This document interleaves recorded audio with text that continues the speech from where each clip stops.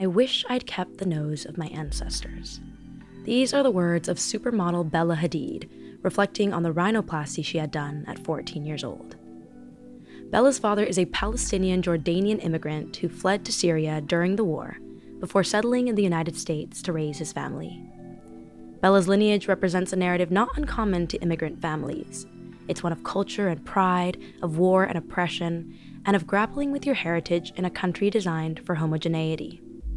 Today, we'll be talking about one of the most insidious manifestations of this. How has a uniquely Western culture of conforming affected our relationships to our own bodies?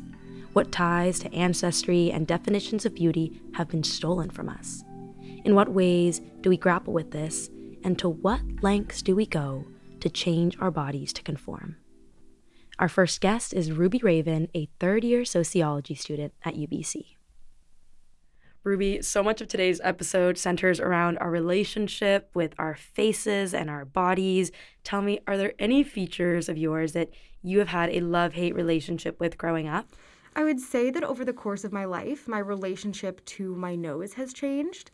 I'm Jewish, so there's definitely a lot of discourse about Jewish noses, especially in the Jewish community.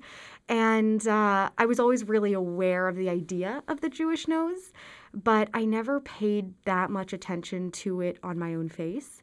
And then when I got to my teenage years and my nose had sort of developed, I started to notice, okay, I definitely have an interesting nose, but I didn't pay that much attention to it. And then by the time I got to sort of the end of high school, I really was like, oh, I have this very memorable nose. It's very different, and it's sort of got a sense of humor to it. You know what I mean? Like my nose could tell a joke. It's curved on the left side from the left profile, and it's flat on the right side from the right profile. You know it so well. I really do, and it's got a little bump, which I love, because that bump is a signifier of your Jewish heritage. So I find that bump to be really beautiful. But I definitely have had an interesting, tumultuous relationship with my nose. I think that I really became acquainted with it over the pandemic. I had a lot of time on my hands, so I decided that I was going to become acquainted with my face. And that's when I really noticed its curvatures, what it looked like from different sides, whose nose in my family that it looked like. And I discovered I could suck in my nose and make it look more like anglicized. I don't know if that's the right word, but Eurocentric, yeah. And like the way that someone can suck in their stomach. And I feel like that is a really good comparison. And so sometimes in pictures I'll suck it in. When I know I'm on Zoom and I can like see my little face, I'll suck it in. And it's something that I wish I didn't feel the need to do. And when I did start to feel really insecure about my nose, I had to make a really intentional decision that I'm going to love my nose, that I'm going to be there for my nose if my nose ever needs me, and that I am going to be proud of it. And it's not something that, you know, every day when someone walks in, I'm like, oh my God, you guys, look at how cute my nose looks today. But I mean, not that anyone would do that, but it's something that if I'm ever feeling down about it, I just have to it's like I give myself nose affirmations. Like, Ruby, you're making a decision to love this nose. This is the nose that you're going to go through the world with. It's the nose that helps you smell things. And I love to smell things. My mom always said I was a super smeller, but that just could be mom goggles. So it was such an intentional decision. And every day I make a decision to love my nose. And it's not always, the most natural thing, but I'm so glad that I made that decision because I have so much energy to give. I'm a creative person. I want to, put my energy into the things that I make. And if energy is being sucked out of that and into negative noise about the way that I feel about my nose. Or self-comparison, then that is such a waste of useful energy that could go into making something. And so that's really why that decision was made. I just wanted to make sure that all my energy was being put into something joyful and not something that's going to suck the joy out. Something that struck me when you were talking is you said, I had a lot of time on my hands, April, and I got acquainted with my own nose. And I'm picturing that scene. I don't know if you've ever seen A Star is Born with Lady Gaga and Bradley Cooper. And she traces the outline of her nose. Yes. And I remember watching that and it feeling like such a power move to me. Yeah. And I also think about this phrase or a word in Spanish, perfilada, which means profiled. And a lot of people in Mexico would like to have a Eurocentric nose that comes out a little bit and creates a profile for you. And then you have other people who don't want to have a profile at all, would love a much smaller, flatter, inconspicuous nose. Yeah. That's so funny. As women, it feels difficult to pinpoint exactly when we first looked in a mirror and decided, okay, I don't like this about myself or that or everything. And with social media, that all gets amplified because we find ourselves scrolling through visions of unattainable beauty. Do you find yourself getting caught up in the self-comparison trap? And can you think of any recent instances where you noticed yourself physically comparing yourself to others? I definitely censor myself from Instagram a lot, especially during the pandemic. I would, if I needed to answer a message in my DMs, I would literally cover any posts with my hand when I clicked the app and just go to the corner and click the DMs, because I describe scrolling through Instagram like eating an entire pizza to yourself. You just feel, or at least I just feel, quite gross afterwards. If it's unfulfilling, there's this sort of ick feeling after scrolling through a long time. So I definitely try to censor myself, but that doesn't mean that I always do, that it's always successful. Sometimes you get pulled in. I would definitely say that I've totally compared my jaw to other people's jaw. I love a strong jaw.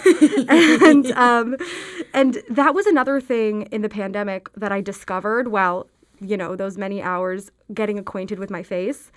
And it was never, ever something that I had thought about. I know that was a thing with guys having a strong jaw, but there was just never any chatter of women talking about their jaws in any way. But that was something that I got acquainted with. And I was like, this had never been an insecurity, never been something I paid any attention to. And now it was something that I was noticing on other people constantly, noticing on myself constantly. You're hyper aware of it all of a sudden. Yeah, and quite unpleasant. Ruby, I want to ask if you have any advice that you would give to yourself, either in the middle of the pandemic when you were hating a feature that you hadn't hated before, or to any other teenage girls who are struggling a little bit with how they move through the world and not wanting to loathe the skin that they're in. I think for me, with having feelings about my nose, I took a lot of solace in the fact that this is a nose of my people. And this is my grandmother's nose and my dad's nose. And my brother sort of has this nose. It looks much different on his face, but he kind of has the same one. And there's a picture of my non-Jewish grandmother, and I look so much like her. Actually, both sides of my nose are quite different. One is much flatter and one is curved. So the curved side is sort of the Jewish side, and then the flat side is sort of that 25% of me that isn't Jewish. And from each angle, I look like either one of my grandmothers. And I don't look very much like my parents, so it's really cool that I can look at my grandmothers and pull them into me. And that was something that I, once again, had to make a very conscious decision to love. And it's not every day I'm oh my God, you guys, I'm so happy about this Jewish nose. I love it so much. But I make such a conscious effort to tell myself, I love this nose. This is the nose that I've had my whole life. This is the nose that people love me for, that I love myself for. And so that's really the steps that I take to do that. And I would say among Jews, there's sort of this, if you have a Jewish nose, then it's maybe construed as an insult. But when I was interacting with Violet and I found out she was Jewish, I went, oh my God, I thought you might be Jewish. And she said, oh, I know, yeah, because of my Jewish nose.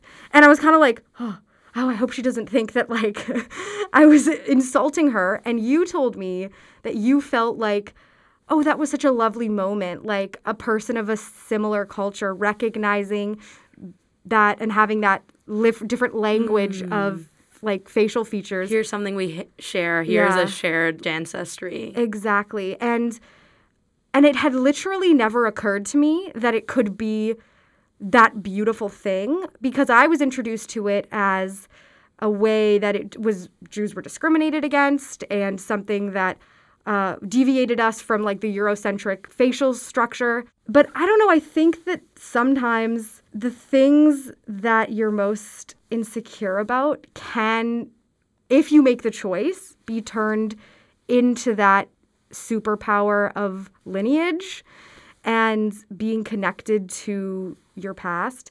But because of the standards in our society, it's not something that comes easily, and it's not something that we're taught to love and that we're taught to understand. So I would really just encourage people to focus on the love of their family as a way of interacting with that part of their body.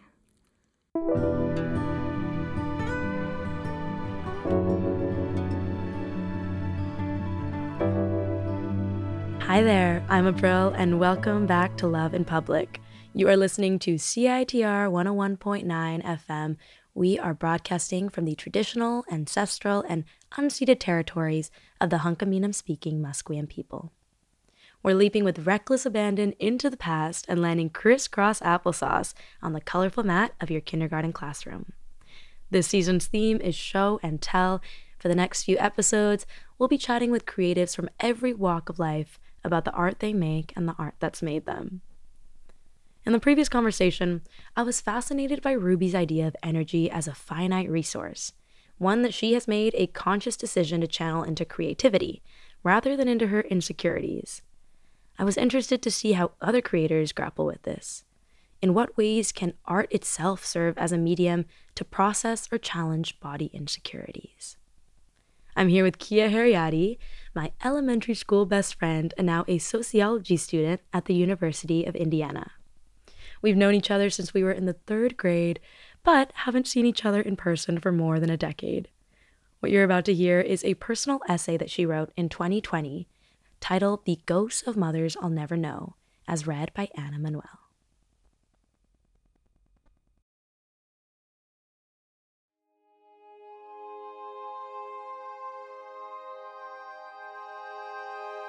Look it up. According to the Golden Ratio, Bella Hadid is the most beautiful woman in the world. She's beautiful now, there's no denying that. Surgeons made her that way. But she was beautiful too before she got onto the operating table. Most of all, her softly rounded nose, which is nearly unrecognizable now. A nose that served as a marker of her Palestinian heritage. A nose that must have existed on generations of Hadids before she and her sister went under the knife and set the beauty standard for years to come. Gia Tolentino coined the term Instagram face in 2019 to describe the disturbing indistinguishability between our generation's it girls' faces. Of course Bella, but women like Kendall Jenner and Emily Ratajkowski too. They have faces made to sell. They have tiny upturned noses from their rhinoplasties, soft, full lips, and arched eyebrows from their Botox procedures, large, glinted, cat-like eyes from their canthoplasties. Their beauty is manufactured. Their beauty is soulless. Their beauty could only come from the age of semio-capitalism. Their faces do not come from their ancestors. They inherited their beauty from scientific calculations, Instagram algorithms, and Snapchat vanity filters. These women were not born, but instead made, Instagram ready. And how can I blame these perfect, ethnically ambiguous Instagram-faced women for giving themselves to the surgeons? Liberal capitalist feminism told us objectification was permissible. Even in capitalist feminism told us to line the pockets of our executive oppressors. It's empowering because we're doing it. No, I can't blame the Bella Hadids and the Kendall Jenners of our world. Not one bit, because I so badly want to be them too. I parade myself in front of the mirror daily, my little ritual of self-objectification, and I give myself up to the male gaze that exists within me, the part of my brain corroded and gone mad by my Generation Z upbringing, shaped by Facetune and automatic blurring filters. I see myself with a surgeon's eyes, with a TikTok comment section's eyes, with a man's eye, and I despise what I see. I am rootless in this country. My only family is my parents and siblings. I don't look like anybody I know, and I don't look like what anybody I know wants to look like. And perhaps I hate myself, because I know so little about where I come from. My past is obscured by Dutch colonialism, Japanese imperial violence and rape, hushed family secrets, dusty colonial records, and a history that only exists in the minds of people long dead. I have no precious heirlooms, no long and storied documented ancestral lineage to reference. All I have is my face. Everything I've been taught to hate comes from mothers I will never know. My flat nose, my small eyes, my lopsided breasts, my thick waist. I am a woman in Java, in Sumatra, of the Batak generations ago. They live on in me, they are my specters. They haunt me in the mirror and find new life in my limbs.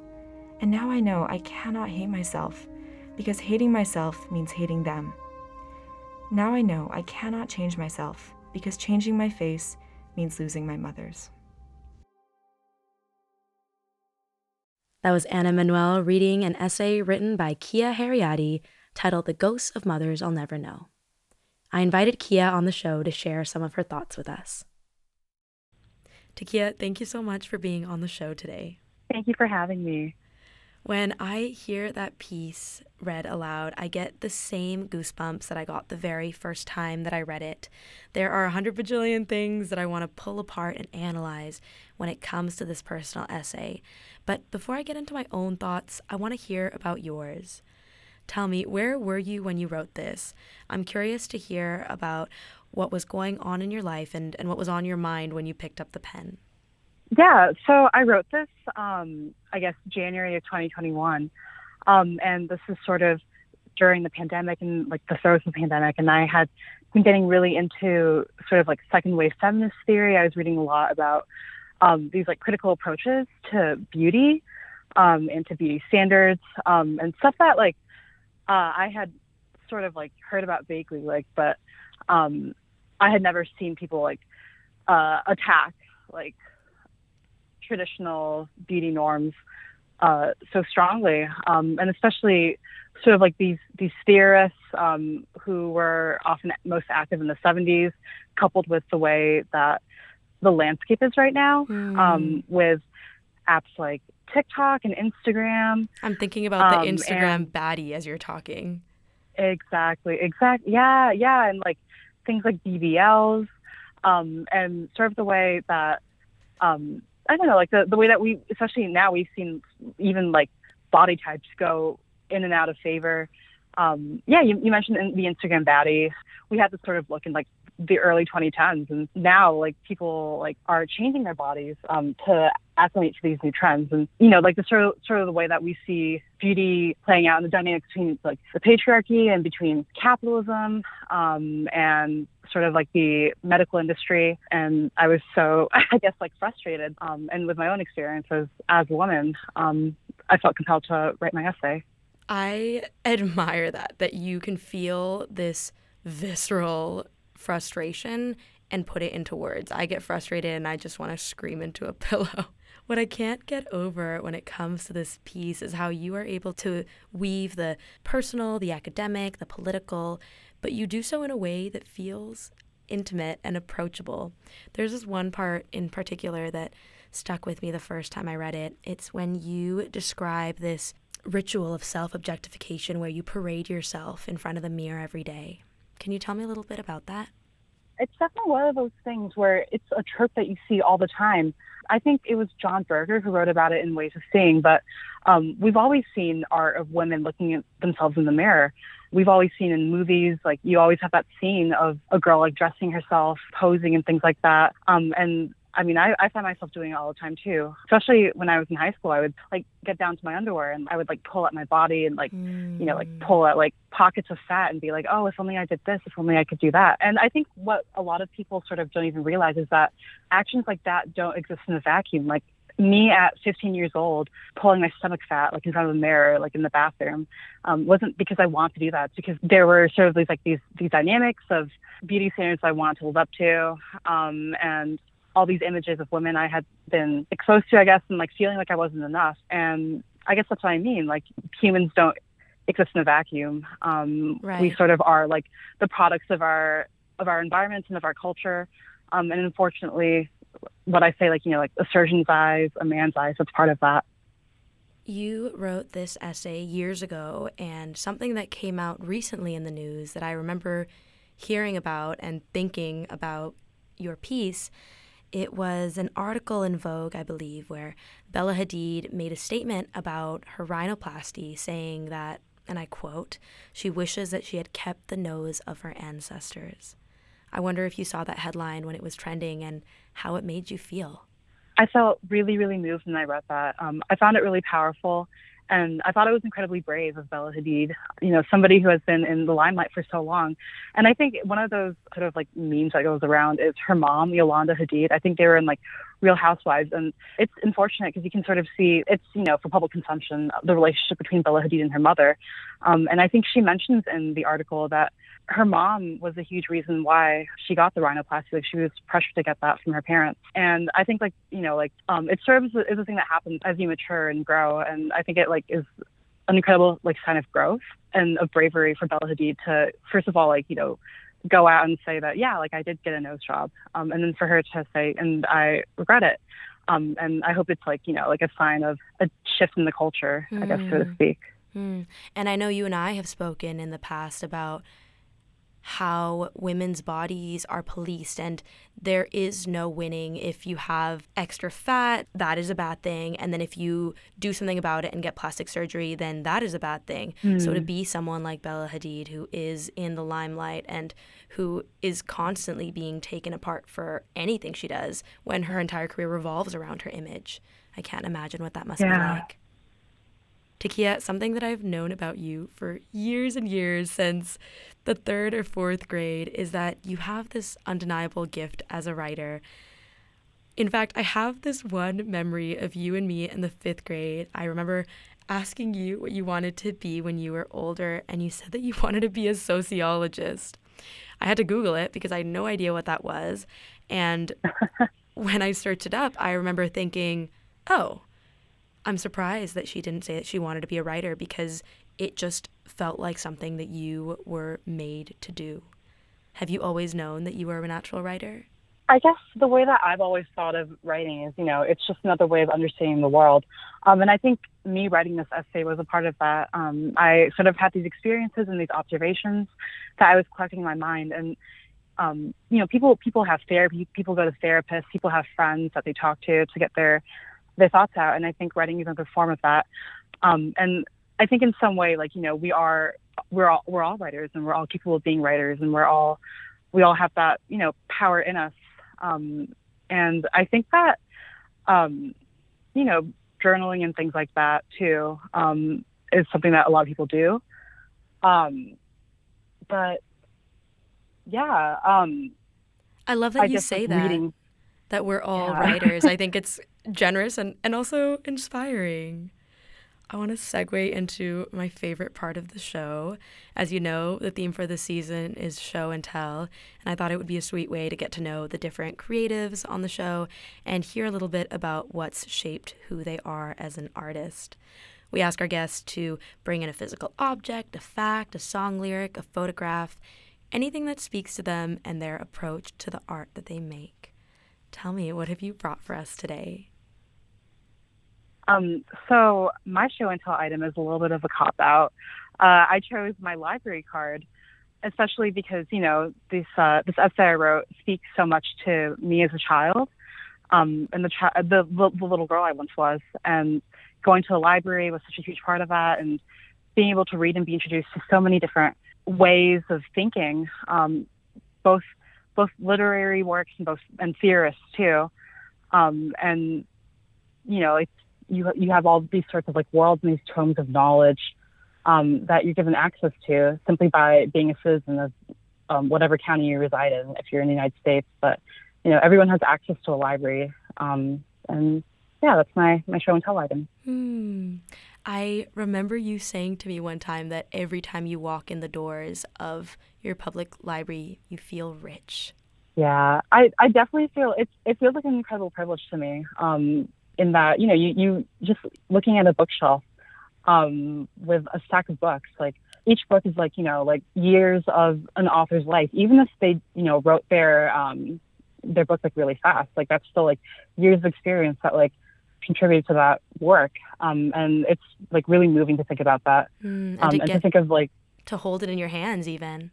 Exactly. Yeah. It's amazing. And we have ebooks and stuff now, but there's something really special about being able to see like words and pages and like see how thick like books are even. And think about these are all sentences that were meticulously crafted and like pondered over by a creator, and that's just really special to me. What a wonderful sentiment to end on. Thank you so much for making the time, Takia. Thank you so much for having me.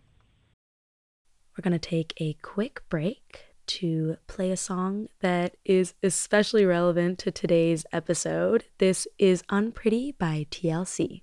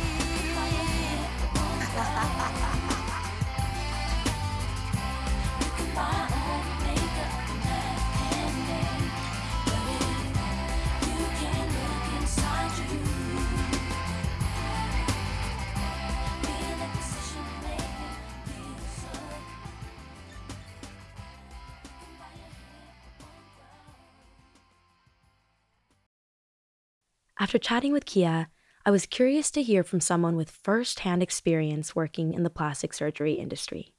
What types of people feel drawn to cosmetic procedures? How do Eurocentrism, ageism, and other Western ideals play into the decision to change something about your body? I had the chance to talk with Ben Rousseau, a UBC student who spent a summer interning at a plastic surgeon's office. Well, my function was pretty interesting because the surgeon who I worked for, he is a phenomenal surgeon, just incredible. So what he had me do is I kind of dealt with the patient consult side of things. And so people would come in and I would ask them a few questions. Most of the time they had to do with skin cancer lesions, but at the same time I also had to organize a lot of photos, a lot of files having to do with people who were coming in for surgeries, having to kind of deal with aesthetic problems that they thought were cosmetic surgeries. Yeah, it's funny. I worked there. I can't even recall the term, but I worked a lot with that, and essentially it was mainly older people because either they have skin cancer or their natural beauty is starting to fade, for lack of a better way of describing that. And so that kind of sums a little bit about what I did that summer. It was also a lot of filing, a lot of busy work, taking out the garbages. But that seemed to be kind of the bulk of the work, dealing with people, older people, who were coming in for any type of plastic surgery. And I remember you telling me that you felt this ethical dilemma working there because you wouldn't get plastic surgery for yourself. No, I don't think I would, and I don't think I would recommend anybody in my own life to get it either. And so largely the reason I was wanting to work there, it's a great experience to deal with people in a medical scene because that's what I want to do. I want to be a doctor. Hopefully one day, we'll see. But it's interesting because I'm not sure I love the idea of plastic surgery. I think it's great when, let's say, for example, you have a skin cancer lesion and you want to get rid of it and you want to cover it up. That's necessary.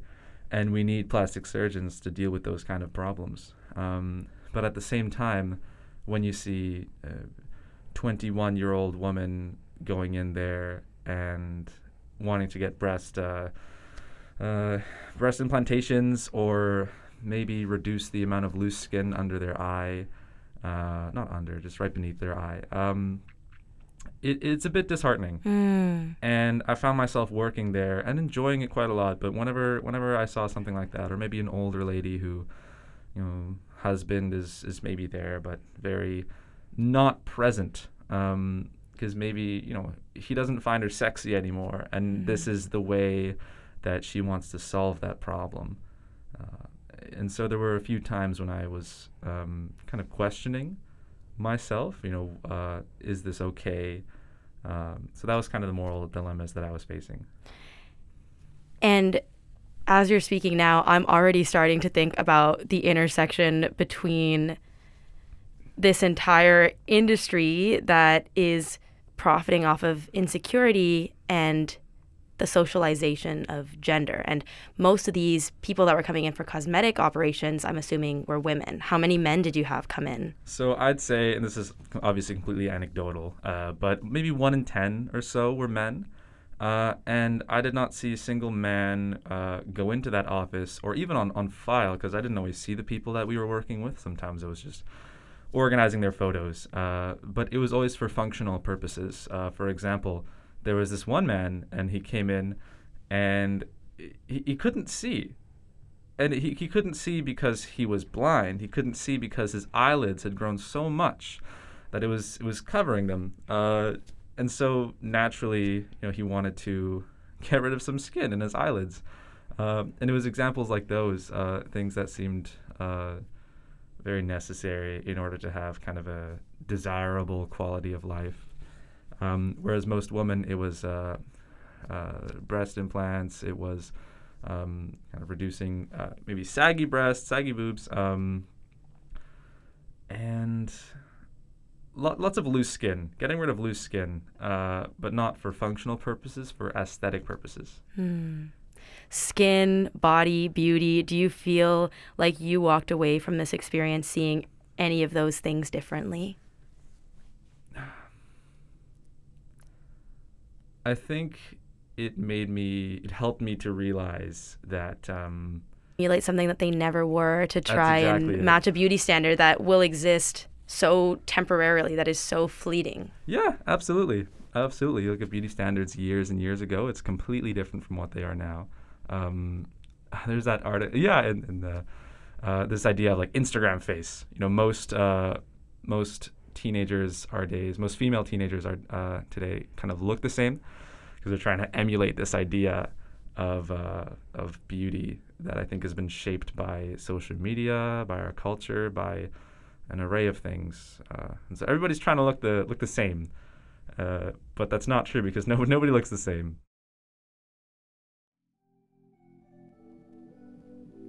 My conversations with Ruby, Kia, and Ben today gave me insight into a realm that I don't think receives a lot of empathy or deeper understanding. What insidious beauty standards contribute to a person's decision to get plastic surgery? What cultural ties do we lose by changing the features of our ancestors? What temporary and false notions of beauty do we allow to govern our cultural identity, our energy, our capability to be loved and to be seen? These are questions that can't easily be answered, but a big, big thank you to the contributors of today's episode for challenging us to start trying. To keep up to date with all things Love in Public, give us a follow on Instagram at Love in Public Pod, and feel free to check out our previous episodes on Spotify, as well as our shiny new website, loveinpublicpod.com. Thanks so much for being with us today. We'll see you next time. Ciao, ciao.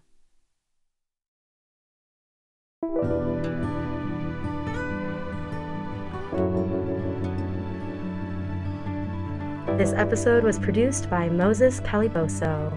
Special thanks to our creative writer, Tessa Mock. All of the music that you heard on today's show was produced by Moses Caliboso and Ben Robinson.